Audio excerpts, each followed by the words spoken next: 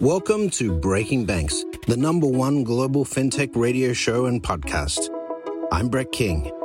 And I'm Jason Henricks. Every week since 2013, we explore the personalities, startups, innovators, and industry players driving disruption in financial services. From incumbents to unicorns, and from cutting-edge technology to the people using it to help create a more innovative, inclusive, and healthy financial future. I'm JP Nichols, and this is Breaking Banks. Welcome to Breaking Banks. Did you know we aren't just a show, but an entire network? We're like the HBO Max or Apple TV of financial services and fintech. This week, we're featuring two of our other shows. First, David Reiling of Next Gen Banker interviews Sheel Minot, co-founder of Better Tomorrow Ventures. They discuss his first foray into the fintech world with a nonprofit and why he's dedicated his career to making the consumer experience better. Next, Dara Tarkowski, host of Tech on Reg, chats with Matthew Gibson, co-founder and CEO of Signify, about biometric signatures and the digital dotted line. The discussion ranges from the digitization and compliance of signatures to rapidly evolving capabilities in biometrics. You can find all of our shows, including Breaking Banks Europe, Breaking Banks Asia Pacific, Next Gen Banker, Tech on Reg, the Finovate podcast, and Emerge by the Financial Health Network at Provoke.fm. And now to our hosts. Welcome to the Next Gen Banker podcast, where we explore what's next in banking and talk with the innovators responsible for creating positive change in the financial sector. I'm your host, David Reiling, and have a big treat for everyone today. So we're going to welcome Sheel Minot. Sheel, thanks for being on the Next Gen Banker podcast. Thanks for having me. Excited to be here. And so Sheel, co-founder of Better Tomorrow Ventures, a venture capital firm investing in fintechs. You worked as an investor in fintechs for the past 8+ years, as far as I can see. Yeah. And before that, looked like you worked on maybe your own venture in terms of Thistle in the plant-based healthy food industry. And obviously, you're no stranger to podcasts, and I have to mention the Pitch podcast because I'm hooked. I am hooked. I started listening to it when I found out or learned about you and the podcast, and I'm having a blast with it. So I know it's a shameless plug, but it's coming from an authentic place. So it's really fun to hear. So that's cool. So just a little dive into your journey as to how you got to fintech. You didn't start out obviously in this industry. So what kind of drew you into this crazy world of fintech? Yeah. So I started my career in fintech actually on the nonprofit side. So back in 2006, I was a 2005-06. I was a management consultant and wanting to do something different. I saw this cool new idea for a website that let individuals in the developed world make loan to individuals in the developing world for the sake of alleviating poverty. And it was called Kiva, kiva.org, Kiva. And I thought, this is really cool. We can really help people. And you can do so from the comfort of your home. And it's kind of a fun, addicting thing to give people a small amount of money towards whatever they're trying to do. And you can be really catalytic to their life. So like you can help them buy an irrigation pump for a farmer in Uganda, like that kind of stuff. I didn't think about fintech at the time. And actually, very few people did. The word wasn't really very popular. It wasn't coined yet, as you know. But that was my first foray. And after doing that, I ended up back in consulting. I was at BCG, serving financial institutions. So I was working with banks, insurance companies, payments companies, that sort of thing. At that point, I thought, okay, that's when I thought, man, there's a big opportunity here. Financial services are like 20% of global GDP, and it's a inherently digital thing. It's numbers. And so the merger of finance and technology is sure to come, but it hasn't yet. And there are a lot of things that we as consumers go through that feels like they could be more efficient. And I thought, let me let me dedicate my career to do this. And I think there's a big opportunity there. Yeah, that's fantastic. And yeah, I totally understand the addiction and fascination with Kiva at the time. I have to admit, I was in the same type of camp. Cool.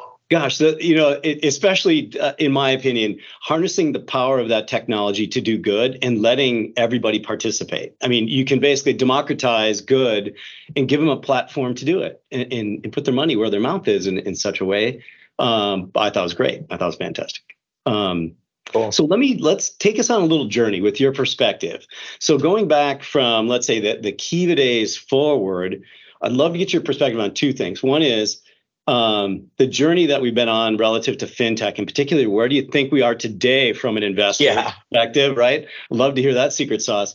But you have a global mindset, and I would love to hear where you see fintech around the globe compared to the US, I suppose. What does Asia look like? What does Africa look like compared to the US? But let's start with this. Fintech, particularly on the investing side, past and present, what do we look like? Yeah. So, I mean, as we talked about, fintech wasn't really a thing 15 years ago. The word really started getting used about 10 years ago and really has grown significantly. And we were on a pretty straight line upward trajectory, I would say, from about a decade ago until 2019.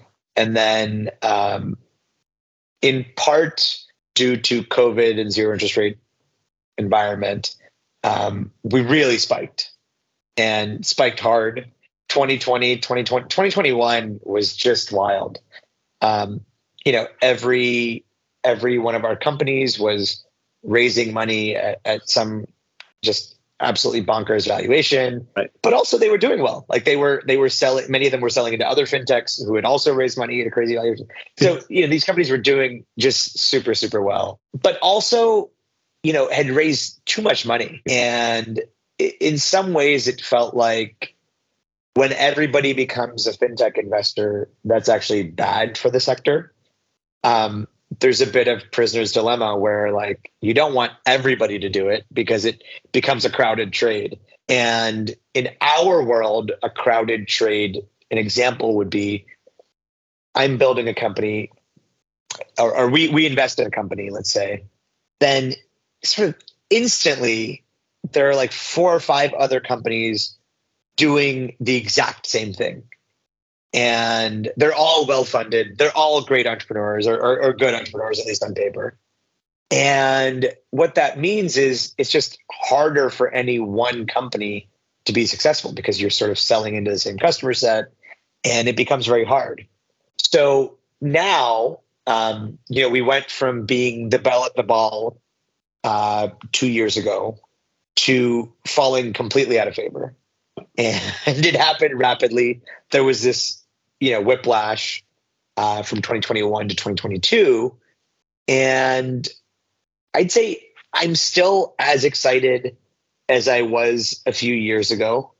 Probably not as excited as I was in 2021. I think, like a lot of folks, I thought, okay, man, we are, as an investor, we're geniuses. We, everything we invest in turns to gold. And of course, that's not really true. But,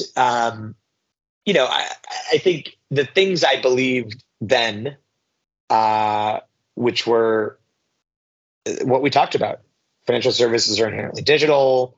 They're still not as touched by technology. There's still opportunities to improve. All of that stuff remains true. And so I'm excited. And I think really the way to look at it was just, we had a 2-year blip. 2020 and 2021 were just this crazy blip, and we're kind of reverting to the mean, which is an upward trajectory. Yeah. And, I think there's that famous chart of e-commerce growth where, you're on a line and then it's this crazy upward slope. And you could have invested thinking that upward slope was going to continue trending upwards. But the reality is that 2020 upward slope did not continue trending upwards. And we're on the same upward trajectory that we were at 2018, 2019. So yeah, that's how I feel. Don't you think, as maybe painful as it is to experience, but you shake out a little bit of the crazy or some of the irrational money, and now you're a little bit back on. I would agree with you. I think there's just enormous opportunities, and the question are obviously which are the right ones, but it seemed to be getting a little out of hand. Like anything with a business plan seemed to get funded, so it seemed a little, I don't know, irrational to me. But backseat driver. Definitely seemed irrational to me too. And not to say that we don't have our own irrational companies in our portfolio. We do. Yeah. But I think largely we stayed largely sane. Okay. No, that's great. So let's just take a lens. Let's just zoom out a little bit from a global perspective. Again, just from your view, how does fintech in the US, in your mind, compare to like Africa or to Asia? I'm just curious. I'm always curious. It seems like they're moving faster, and I'm always like, what can we do to move faster? But yeah, they are moving faster. Well, Africa and Asia are different. Let's start with Africa. Okay. Africa, in some ways, here we're constantly telling regulators like there's too much regulation on what we're doing. It's funny, in Africa, it's actually the opposite. There's not enough regulation. Yeah, right. We need some guidelines. And so we need guidelines, and you need to stop bad actors because they're making us, the good actors, look bad. And if consumers can't trust what's out there, then they're not going to believe us the same way they shouldn't believe these other companies. So that's happening in Africa. But there's tremendous growth, and in both Asia and Africa, there's just tremendous growth of middle class, and they really are starting from a place that's much worse than where we're starting from. We have healthy card penetration. We have a pretty good banked population. But if you're starting from a unbanked population, you can grow a lot faster, getting people into the formal financial system. Yeah, I would agree. Working in that space of the and underbanked and underserved, it is. But again, to your point, the trust factor, very important in terms of scaling a business in that. So let's move on. Again, an entrepreneur at heart here, in the owner of the bank. So I think in terms of this mindset. So I have to go back to the Pitch podcast because I do think it is a rudimentary skill for almost everyone. Now, granted, I'm an entrepreneur, so I think in these terms, but you're listening to pitches. In your background of the Pitch podcast, are there some elements that you listen for in terms of a good pitch or the quality pitch or maybe the difference between investing and not? Yeah, totally. So there are a bunch of things that you see that are just like red flags. The one that irritates me is people who just haven't done math properly. I'm kind of like a math nerd, so I quickly am able to do it. And if these folks have been thinking about it for a long time, they should have these numbers top of mind. I think other people just haven't prepared, and they don't know their competition.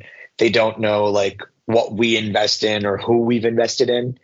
And I think the best folks know that stuff quite well and can speak to it. And the other thing is, I think a lot of folks get stuck behind measuring things and getting excited about things that frankly do not matter. And we really want to think about, where is the business going? What matters? Like, if you won some magazine award, that's great. But like, I don't care as an investor. Like, I want to see something that's going to drive towards becoming a big business and ultimately, driving EBITDA. Right. Exactly. Know your audience for sure. Know your numbers. Totally agree with that. And it's so interesting to hear when you're listening to the podcast that if you have an ear for math, particularly, you really pick it up quickly. It's absolutely. So, all right. So I have to take a somewhat of a left turn, and I'm going to start with some congratulations. I think you may know where I'm going, but I kind of can't get through this conversation without talking about your recent wedding, which is fantastic. And You and your wife won a contest to have your wedding in the Taco Bell metaverse. Now, that's correct. I need to take a breath in that and go, wow, that is fantastic. And what is found it? a wonderful mate, because she obviously gets your crazy to some regard. But tell us a little bit about Absolutely. that. How does that happen, and how was it? Yeah. So how it happened, so we got engaged last August, and shortly afterwards, Taco Bell had this contest that they wanted to choose one couple to get married in the Taco Bell metaverse.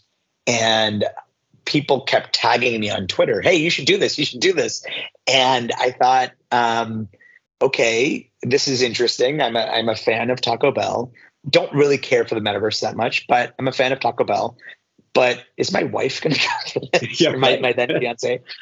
And so I brought it up to her. We went on a road trip, and she said, hey, you know what? Like, it'd be fun. You had to make a 2-minute video.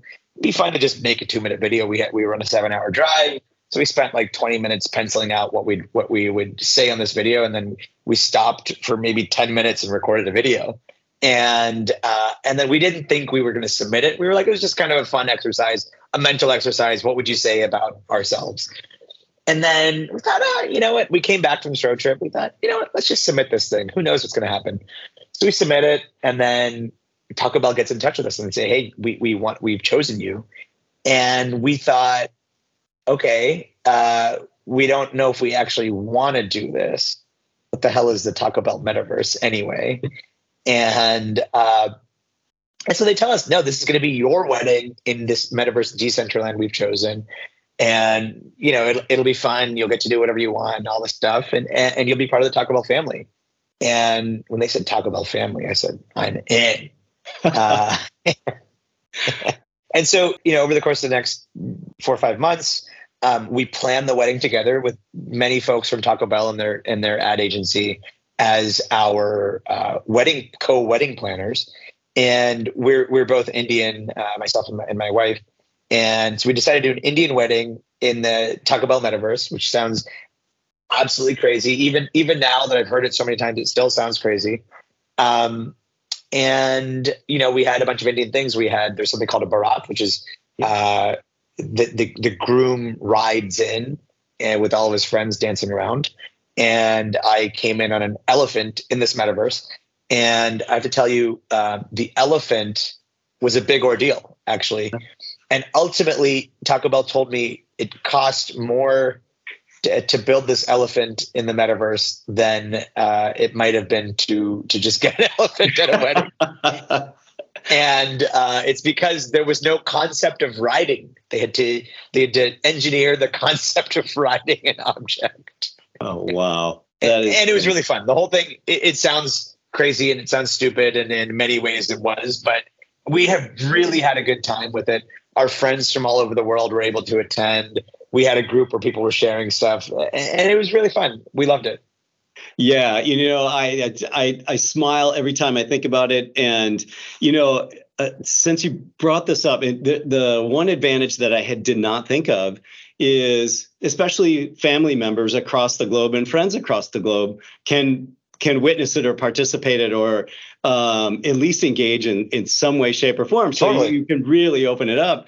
But I have to bring up maybe the more sensitive subject in that I have several friends of Indian descent. Their parents in India, it's very much a family-driven. There's intensity yes. around a marriage, in my opinion. It's like, how did you sell them on it? Would be the question I have for you. Yeah, great question. I mean, number one thing is I'm old, so and they were just like, get this guy married. You know, they were like, they've been trying to get me married for 15 years plus. Yeah. So, you know, they were like, okay, he's crazy. We always expected something crazy from him. Let's do it. The other thing is, this was our legal wedding. This Taco Bell Metaverse wedding was our legal wedding, but it actually was one of 5 that we have this year. So we started out the year in India. It wasn't a wedding, but it was a wedding related event where our families meet each other. A lot of my family in India can't come to the US for visa reasons and frankly couldn't afford it. So it was an opportunity to do something for them. Then we did this Talk About Metaverse wedding 2 months ago in end of February. And then in July, we have a wedding at my wife's family's place in Cleveland. And then we have the one that we're most excited about in Mexico in September. And then one where I grew up in November. So it's really quite a lot of celebrations that appeased our parents. Yeah, I get it. Okay. You're absolutely right, though. Thank you for sharing that. I was just wondering how that would fly in my family, and I couldn't quite get my head around it. All right, so Sheila, I have one final question for you. So please indulge me in this. So with your mindset and background, what does the next, and this is a hard transition, what does the next generation of banker look like in your mind? Yeah. So I really think there's, we talked about this merger of finance and technology not yet having happened.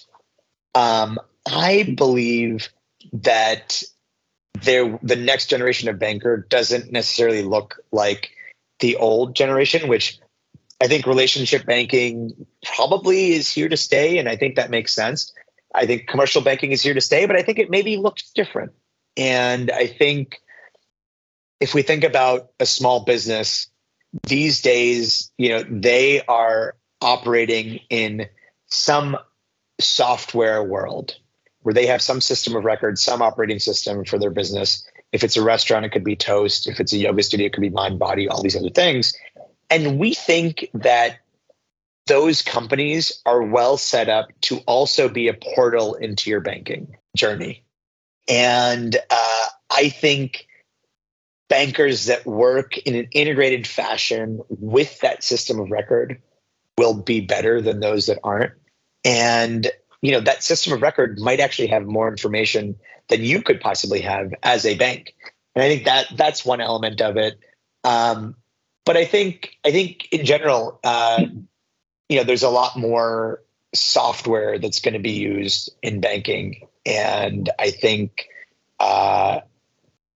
some of the banks are recognizing this and moving forward. And I think the big banks are building their own teams. I think the smaller banks are working more closely with vendors.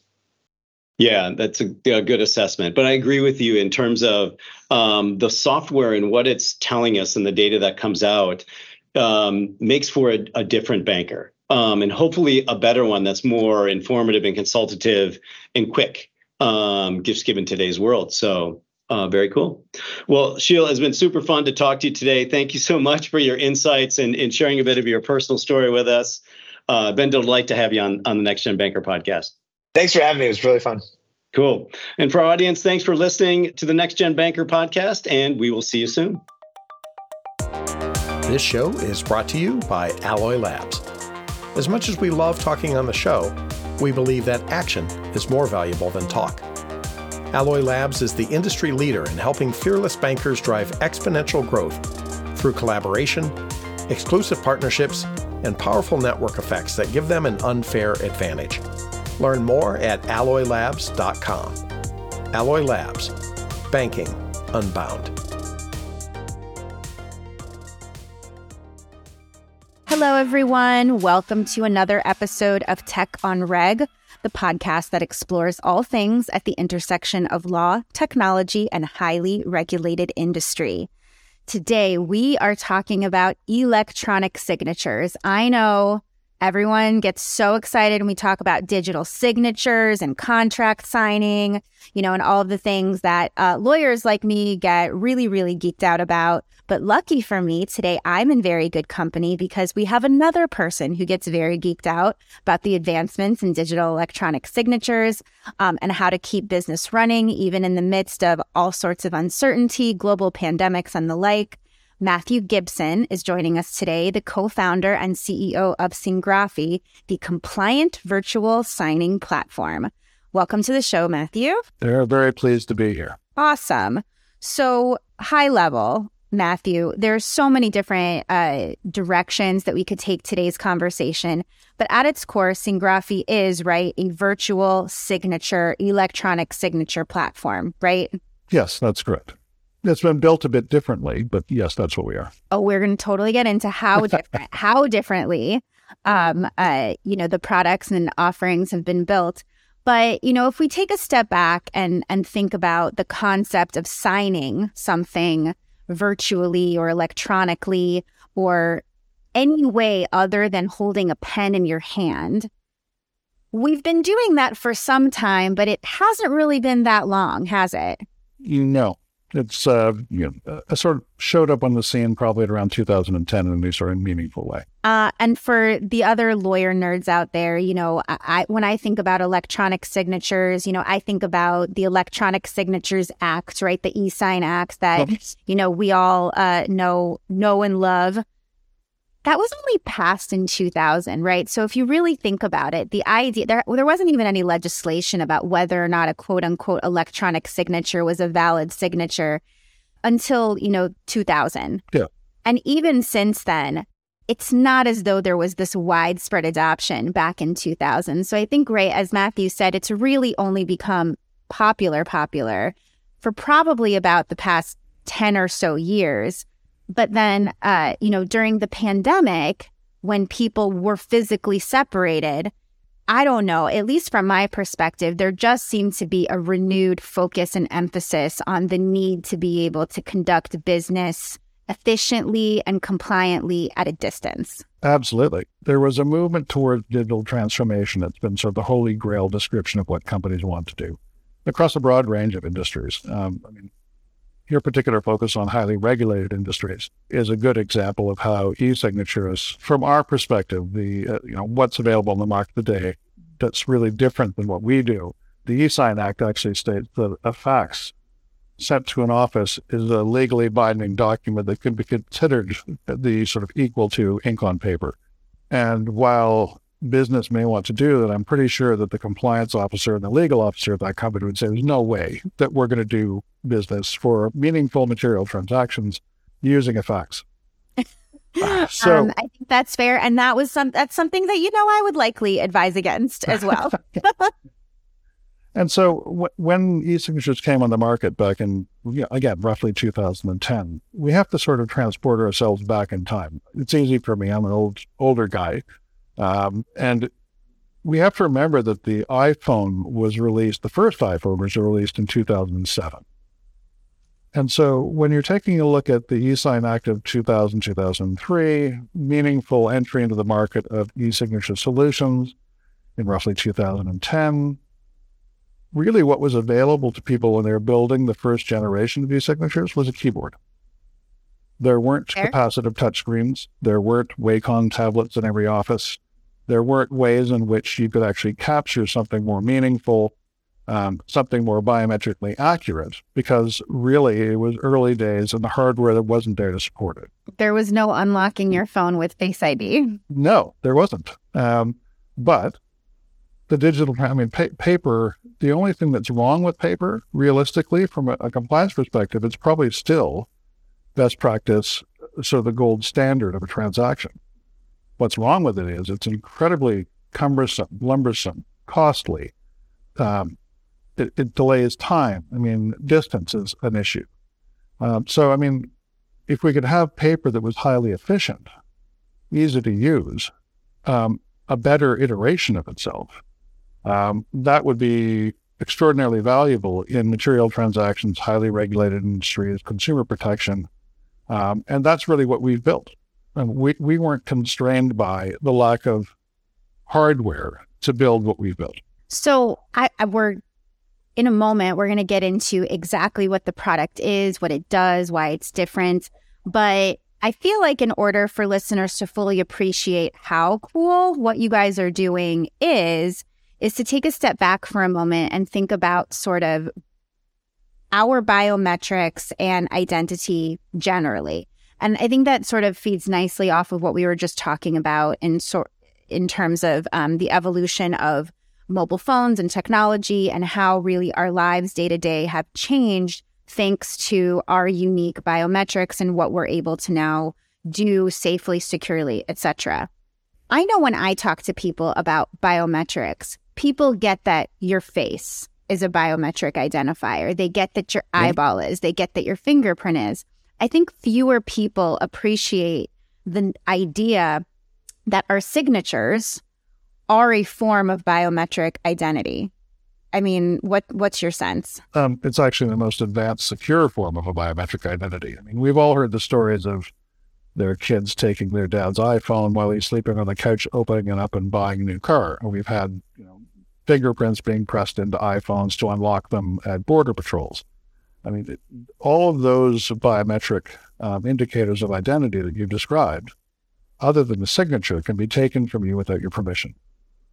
Signatures have to be given. The unique thing about a signature as a biometric, a signature is unique to you, but it's also uniquely different to you every time you use it. No two of your signatures, even though it's unique to you, are ever the same. And so we as a company took all the best parts of ink on paper and built that into a highly secure, friendly user experience, robust, easy to use way of putting biometric ink into a digital document in the cloud. And you can rely on it from a biometric perspective, that the signature is in that document. We know what page it belongs on, if it's been moved, whether or not it's the original signature that went into the document, because we track the unique changes in your signature as you apply it to confirm your identity and your intent. Okay, so I am desperate to know how you guys do that. So I want to hear all about the products and the offerings and why they're different than the sort of like typical sort of click here, type in your name, click, click, click, click, that frankly we've all gotten very, very used to, right? Whether it's DocuSign or Adobe or, fill in the blank, sign.com, whatever it might be, they're all sort of variations of one another. Yep. Why are you guys so cool? You got to tell us the secrets. We refer to everything else out in the market as a proxy signature platform. And again, that goes back to what available technology was there when they were building their platforms. And that was a keyword. We came into the market from a completely different industry, and that was the book publishing industry. The other co-inventor of the technology or the know-how and patents and intellectual property behind it is Margaret Atwood, who is an author. And as an author, she wanted to be able to meet and greet her readers around the globe without having to get on a plane. But she wanted a high-touch value deliverable that could only be sort of gifted by being able to send her handwriting to a physical book somewhere else in the world. And so my first task was to build a machine that could actually do that. The closest thing we could find was sort of remote surgery, but it would have actually been easier for us to build a remote surgical technology than it was actually building what we refer to as the long pen. And the long pen has been in production for, well beyond the start of this company in 2013. And we have embedded all of that know-how. And again, we've been filing patents since 2004. But we've embedded all of that know-how of how to send biometrically accurate handwriting across the internet and outputting it as legitimate, forensically defensible handwriting. And so we were a physical hardware, physical ink on paper company for quite some time. In 2013, it occurred to, the geeks in the company, hey, if we're doing this to paper, why wouldn't we just leave it in the cloud on a digital piece of paper, knowing that it is actually ink on paper and you could rely on it as such? And so really what we've done is we've taken all the best parts of the security of the transaction on paper, and we've built that into the inked platform, which offers a number of different ways in which you can execute documents and a number of different features that were unique to us when we initially launched. For example, the video signing room. You and I are sitting here today on a computer, and Lord knows if we go back to the COVID-19 catalytic moment, Right. Zoom went through the roof. Teams went through the roof. I mean, you name all of the different businesses that were video platforms, and they became front and center. The question then was, how do you actually tie in a meeting that we're having here today with a document that we may want to sign? So because we started in publishing and video and writing, filed IP for a video signing room that allows us to share a document, allows me to send you a link to your smartphone, allows us to review the document together, record the session, collect signatures, and be done. So it becomes a true virtual closing, right? Yes. Right. If let's pretend we're buying a house or closing a transaction of whatever flavor. You can actually truly do that virtually instead of sitting there and waiting for people to sort of click buttons on an amorphous platform. Yes. And the nice thing is it's all consolidated in one unified platform, which means that everything that happens in the environment from a metadata perspective is captured in the background for an audit trail that is, again, we will refer to as a best-in-class audit trail, which will tell you how long you've spent on page one. Did you read that section that you were supposed to read, or did you just zip through the document? We have geolocation, we have IP, the amount of data that we collect on a transaction is enormous. But in the video signing room, the best part of it is that we record you signing your biometric name, signature into your phone, which we track its location and IP address, and you sending your unique signature into the document, and that signature being applied is recorded. And there you are saying, here I'm sending my signature. And so if the transaction's ever challenged, which is usually that's not my signature or that's not the document I signed, then you just play back the video. And it's going to be enormously difficult. It sort of improves an in-person signing by recording a session where no one can say, I didn't, or it's not me. So this begs the question, who loves this most? Is it the lawyers? Is it the business people? I mean, there's so many different benefits to different interest holders, right, in the transaction. The reasons I might love it might be very different than the reasons my clients might love it. So what's been the response, the adoption, since you guys have sort of launched this truly compliant sort of virtual electronic signature availability? It was interesting enough, all of those highly regulated industries that first found interest in it, and that we provide, as I've said, everything from signing physical documents through to video signing rooms, through to e-signatures. We have notarial service capabilities. We're now launching in Q1 a KYC IDV front end that's fully integrated into the signing sessions, so we actually do know who people are. So who adopted it? It was a government, actually, that adopted it first in its physical form, and that physical form was expanded into a couple of sort of high-profile social networks, so one of the top 10 banks in the U.S., a number of banks in Canada. Where it's really shone is, for example, in insolvency, in debt facilitation. And when you take a look at that, what you're dealing with is a consumer protection issue for vulnerable clients. And as a regulator, when we were talking with the regulators here in Canada, their historical way of auditing a transaction, if there was a problem perceived, was to put one of their auditors in a car to drive to the location of the insolvency office, to dig through bankers' boxes, to try and figure out what actually happened, to interview people. And when we presented our solution to them, their immediate response was, do you mean that if we wanted to audit something, we could just be sent a link and we could watch exactly what was said, what was promised? Did the insolvency agent operate within the regulatory expectations? And so while we started at the high end, we also, for example, are easy and fast enough that we can handle almost any kind of level of transaction. And we do actually offer a type to sign, but we also give our clients the ability to suppress any of those lower signing methods for highly valuable transactions. So it's an incredibly flexible platform. It's interesting. Consumer protection and consumer financial service is an area that I spend a lot of time in, sort of personally, as a practice. And particularly when you're talking about, debt products, particularly ones that get reported to credit reporting agencies that, impact consumers' credit scores, so on and so forth.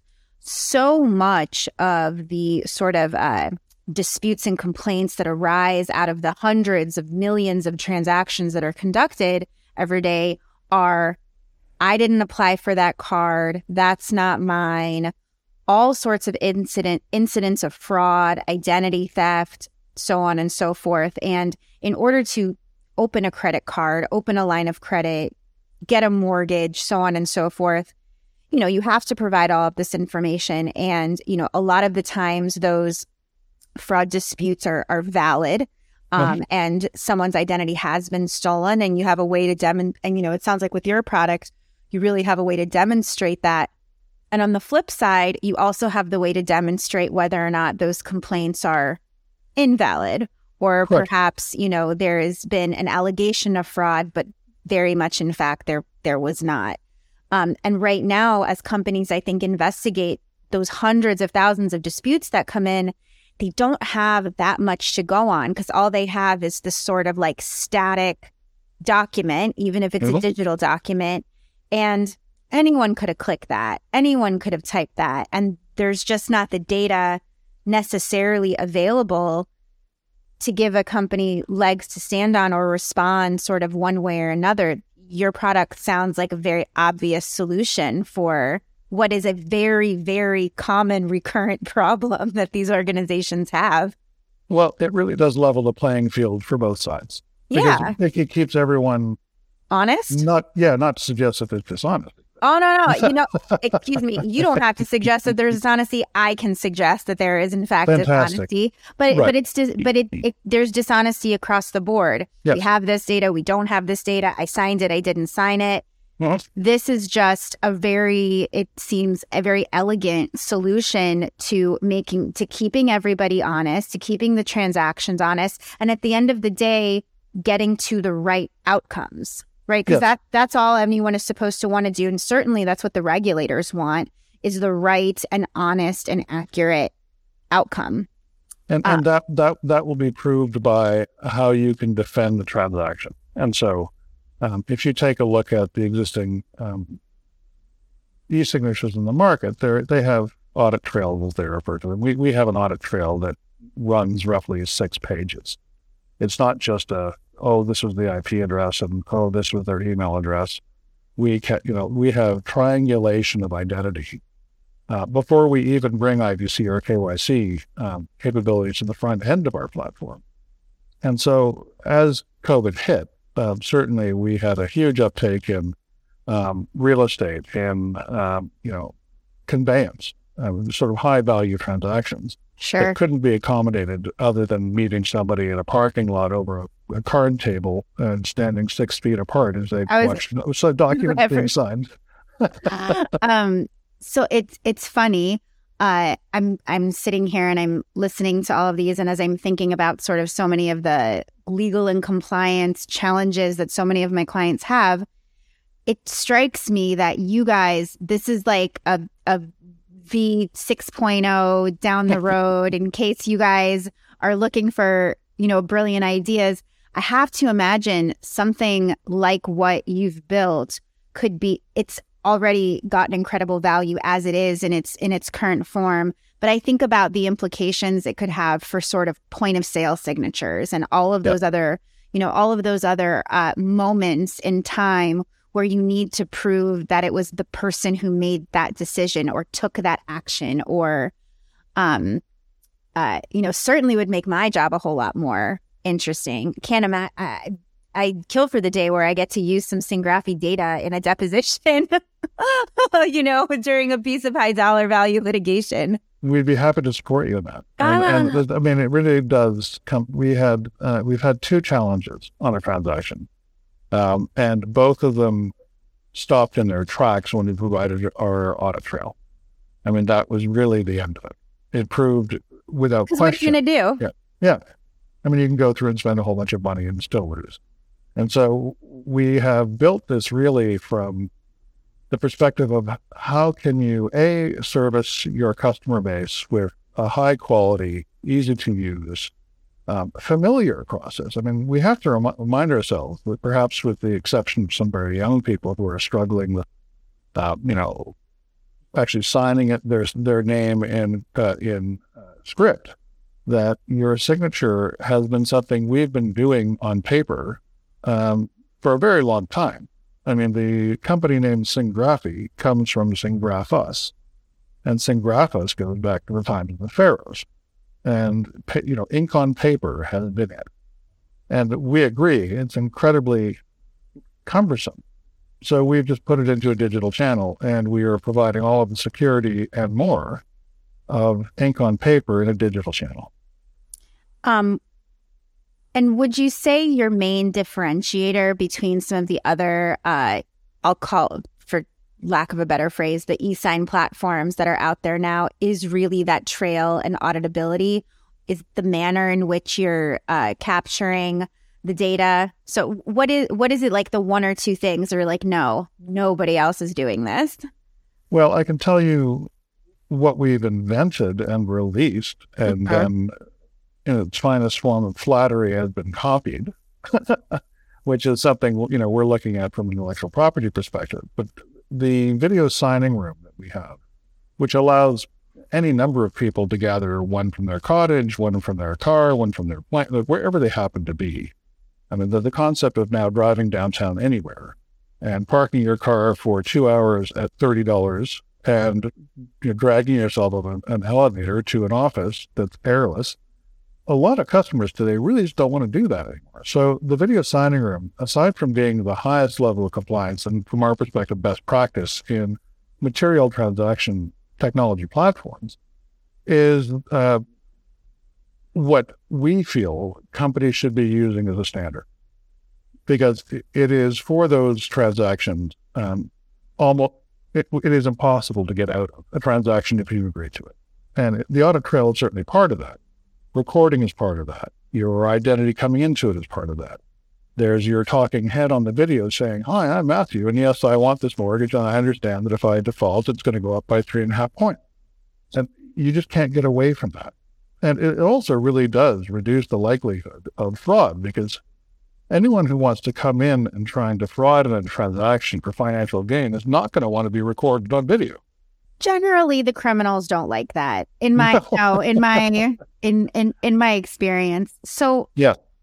So we've certainly talked about and reviewed the benefits. Any potential pitfalls that people need to sort of be aware of when we're talking about the digitization of these signatures and these biometrics?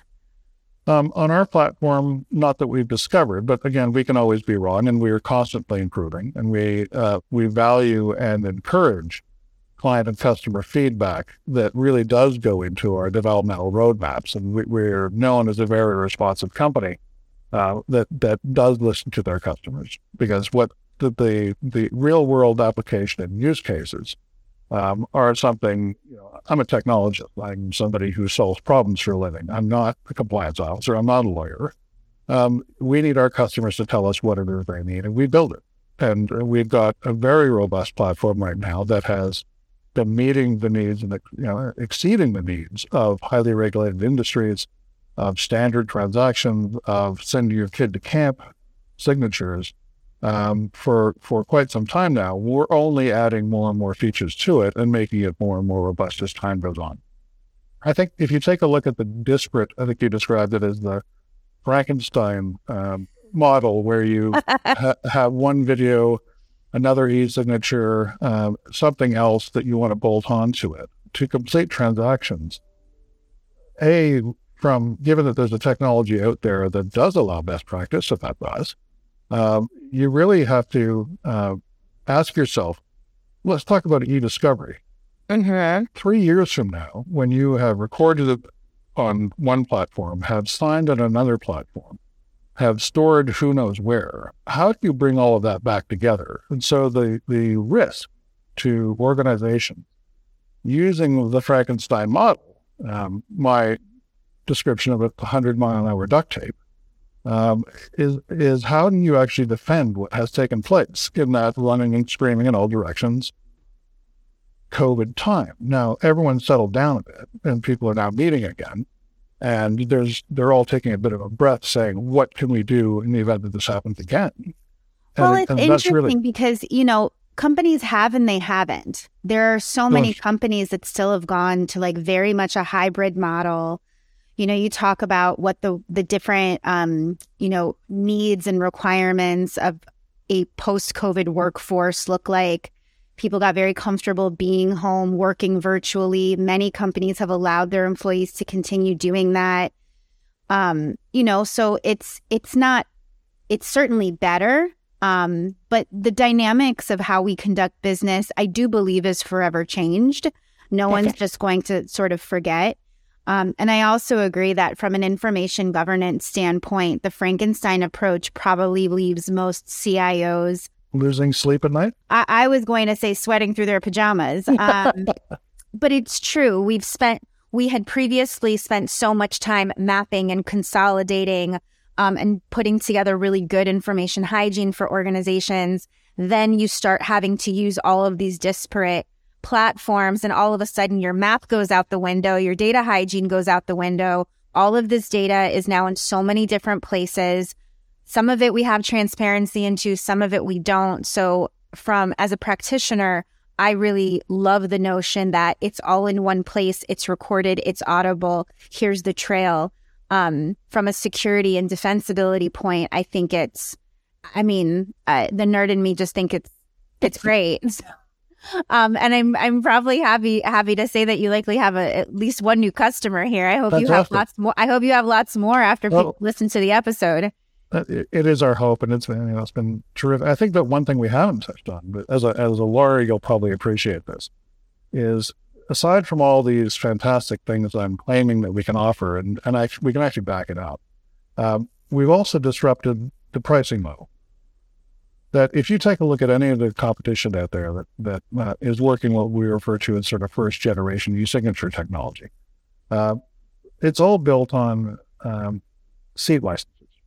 In fact, now we know that seat licenses of X number of dollars per month per year, that organizations are going to minimize the amount of overhead carrying cost for seat licenses, so they share accounts. And so what that does is further distances identity and who actually signed what with whom. Add to that it's not something you can write off as a disbursement. Now, everyone looks for ways that they can actually pass costs along. So we actually came to market with a consumption-based model of pricing. Historically, when you had a contract that you needed signed before, e-signatures and digital transport, you'd call a courier, or you'd slap a stamp onto it. And so all of our entire platform is built on a pay-as-you-consume or pay-as-you-use model. And the only carrying cost you have, if you have 7 lawyers in your office, it would be $3 a month just to have one administrator account. And you could light them all up and you'd incur no cost until it's used. And so you can then take that as postage or photocopying or and pass that along as a disbursement because it's no longer a seat license. I like it. Very, very small business friendly. All business friendly, but certainly small business friendly. Because so many, enterprise licenses for a lot of these other platforms they don't necessarily make sense or they're cost prohibitive. And, you do always have those people who are, sharing passwords when they ought not to be, for reasons that they believe are justified. But it really does sound like you guys have thought about this from all the different angles and what makes the most sense and is most secure, reliable, and efficient for your customers. I think that's fantastic. I wish more companies did it that way. Well, thank you. And certainly be very happy to give you just a demonstration. We have demonstrations on our website weekly of how the platform differs. Anyone can attend that, and we'd be happy to sort of answer any inbound as a result of our your gracious invitation for us to show up on your show. No, I think that would be fantastic. And we're sort of at the end of our time. So speaking of that website and where people can go see demos, if people want to learn more about the solutions that Syngraphy is offering, Matthew, where do they go? The website's probably step one. And given that we picked a very awkward name to pronounce as the company as opposed to the platform and its product, Syngraphy is spelled S-Y-N as in Nancy, GRAFII.com. Awesome. Well, if anyone is looking for more information, go visit that website. Once the episode airs, you can find information about it on provoke.fm, on Tech on Reg. Follow us on LinkedIn. Matthew, it's been a pleasure. It was so great to meet you. Congratulations on your awesome product and the growth of your company. Can't wait to see the new e-notarization platform that potentially gets launched here in the U.S. In the coming quarter. And until next time, everyone, thanks for listening to Tech on Reg. Thanks, Sarah. It's been fantastic. That's it for another week of the world's #1 fintech podcast and radio show, Breaking Banks. This episode was produced by our US-based production team, including producer Elizabeth Severance, audio engineer Kevin Hersham, with social media support from Carlo Navarra and Sylvie Johnson. If you like this episode, don't forget to tweet it out or post it on your favorite social media, or leave us a 5-star review on iTunes, Google Podcasts, Facebook, or wherever it is that you listen to our show. Those actions help other people find our podcast, and in return, that helps us build an audience that can be supported by sponsorship so we can continue to provide you with our award-winning content every week. Thanks again for joining us. We'll see you on Breaking Banks next week.